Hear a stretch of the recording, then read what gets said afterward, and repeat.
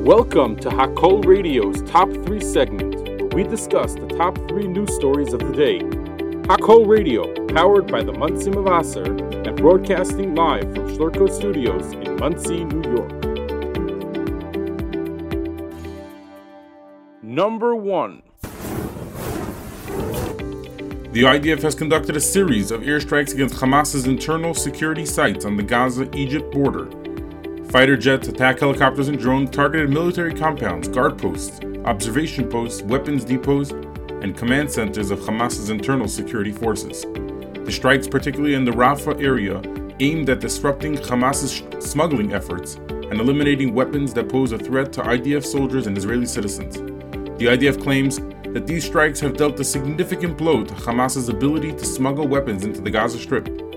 Additionally, the IDF reported the death of a soldier during the fighting in the southern Gaza Strip, bringing the total toll of slain troops in the ground offensive against Hamas to 118. Rahman al-Islam. On Friday, December 15th, the IDF reported the recovery of the bodies of 2 soldiers and 1 civilian hostage who were taken captive by Hamas on October 7th. The soldiers were identified as Corporal Nick Beiser and Sergeant Ron Sherman. The civilian hostage was Elia Toledano, a 28-year-old French-Israeli citizen. The IDF also conducted an airstrike on the Hezbollah target in Lebanon as part of an ongoing exchanges of fire with the terror group along the border. Troops carried out a strike on 2 gunmen identified near the border. U.S. President Joe Biden stated that he desires Israel to prioritize the preservation of civilian lives when questioned about the possibility of Israel reducing its assaults on Gaza. Biden emphasized the importance of not halting efforts against Hamas, but urged for increased caution. This statement came in response to the reporter's question following Biden's formal remarks at the National Institute of Health. U.S. National Security Advisor Jake Sullivan held discussions with Israeli leaders to explore a timeline for de-escalating significant combat operations in Gaza. Israeli leaders reiterated their commitment to continuing the military offensive until they dismantle and eliminate the terror group in response to its October 7th attack. Defense Minister Yoav Gallant has highlighted the challenge of dismantling Hamas's military infrastructure built over a decade, expressing that it would take a considerable period of time. Gallant stated, quote, "It will last more than several months, but we will win and we will destroy them." Following talks with Jake Sullivan in Tel Aviv, Prime Minister Benjamin Netanyahu conveyed to Israel's American friends that the nation is more resolute than ever to persist in the fight until Hamas is eliminated, aiming for complete victory. White House National Security Council spokesperson John Kirby reported that Jake Sullivan discussed transitioning to, quote, lower intensity operations with Netanyahu in the near future, though he refrained from providing a specific time frame. Israel reiterated its request for the International Committee of the Red Cross, the ICRC, to visit Israeli hostages held in Gaza, emphasizing the need for humanitarian organization to utilize all available channels to secure access to the detainees. Israeli Foreign Minister Eli Cohen reiterated this demand during a meeting with ICRC President Mirhana Spoliarik on Thursday, December 14th, following her recent visit to Gaza. Cohen conveyed to Spoliarik that visiting the hostages should be the top priority for the Red Cross. The White House is actively working, quote, by the hour to secure the release of the remaining hostages held by Hamas, stated White House officials. Number 2. Republicans in the fight to retain the New York House seat left vacant by George Santos have chosen another relatively unknown candidate for the upcoming special election next year, according to 3 party officials briefed on the decision.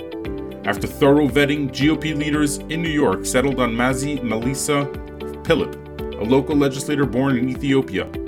Philip, who served as a paratrooper in the IDF, the Israel Defense Forces, and entered U.S. politics for the first time in 2021, pledged to combat anti-Semitism. This move represents a bold departure for Long Island Republicans, traditionally known for nominating older, white establishment figures. Despite her limited political experience, Republicans see potential in Ms. Phillip, a 44-year-old mother of 7, to become a rising national figure before the special election on February 13th, 2024. The current geopolitical landscape marked by Israel's conflict with Hamas adds a unique dimension to her candidacy.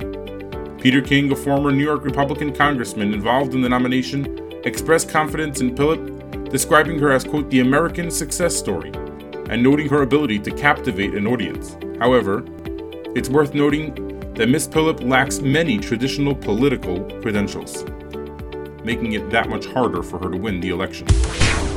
Number 3.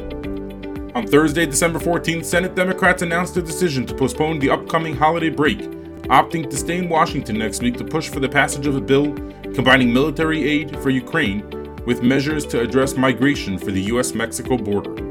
Senate Majority Leader Chuck Schumer revealed this move as an effort to increase pressure on Republicans to support the Ukraine funding bill, especially after House GOP leaders concluded their session without addressing the matter.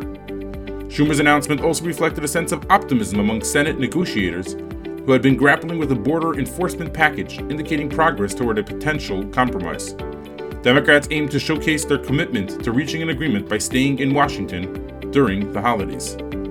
On the Senate floor, Schumer stated, quote, if we believe something is important and urgent, we should stay and get the job done, urging White House officials and senators from both parties to work through the weekend to finalize a border deal. He emphasized that regardless of the outcome, there would be another vote next week on the $110.5 billion security package. Republicans had previously blocked the measure because it lacked the immigration and border policy changes they sought. Even if the Senate manages to strike a deal in the coming days, the proposed legislation faces challenges. House Speaker Mike Johnson, not involved in the border talks, expressed reluctance to quickly act on the bill, stating, quote, the House will not wait around to receive and debate a rushed product. Some Republican senators, including those close to the negotiations, voiced skepticism about the possibility of reaching a deal before the break, with Senator Tom Tillis of North Carolina calling it, quote, a tall order. In the absence of an agreement, White House officials and Capitol Hill Democrats accused House Republicans of abandoning Ukraine at a critical time. However, House Republicans and Senate Republicans claim that it's the Democrats who are holding back aid for Ukraine, saying that all they need to do is just include the border provisions. While there's a growing sense of potential progress in recent days, with White House aides and Homeland Security Secretary Alejandro Mayorkas participating in closed-door talks on stricter border policies, the path to a deal remains uncertain. Negotiations have included discussions on increased detention of migrants at the border and the policy of expedited removal, allowing swift deportation before migrants can make asylum claims. Thanks for tuning in to the Top 3 segment live on Hakol Radio, and have a great day.